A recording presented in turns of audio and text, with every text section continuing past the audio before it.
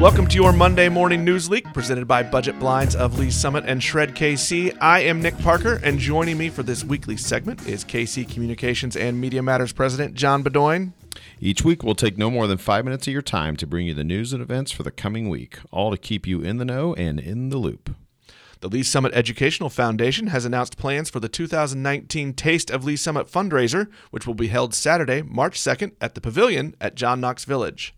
More than 35 restaurants will feature their most popular food and drinks at the annual event, which raises money for the foundation with a direct impact to the students of Lee's Summit R7 School District. For more information, visit the Educational Foundation or Taste of Lee's Summit Facebook pages. The 22nd Annual Lee's Summit Social Services Pancake Breakfast is on the calendar for Saturday, February 23rd at the First Baptist Church of Lee's Summit. Each year, the Pancake Breakfast brings hundreds of supporters to the church to support the mission of social services and serves as one of the largest fundraisers of the year.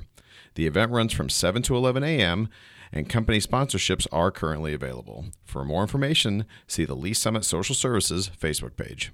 And speaking of social services, visitors to downtown Lee's Summit can crawl for chocolate all day Saturday, February 2nd. The annual chocolate crawl begins at noon at Got Art Gallery, where shoppers can pick up their free chocolate bar and bring canned goods and monetary donations for Lee's Summit social services. Those donating to the cause will be able to enjoy chocolate samples and other specials at more than 40 downtown businesses. What's a Parks and Recreation rodeo? Lee's Summit Parks knows a thing or two about it, taking second place out of 15 teams Missouri-wide at the recent rodeo event in Sedalia. 3 members from Lee's Summit took second place awards, with Stormy Dale taking the grand prize for his performance in the skid steer event. Photos and individual videos are up now on the Parks and Recreation Facebook page. The 7th Annual Hy-Vee Health Fair is coming Saturday, January 26th to the Hy-Vee East location off 291 Highway in Lee's Summit.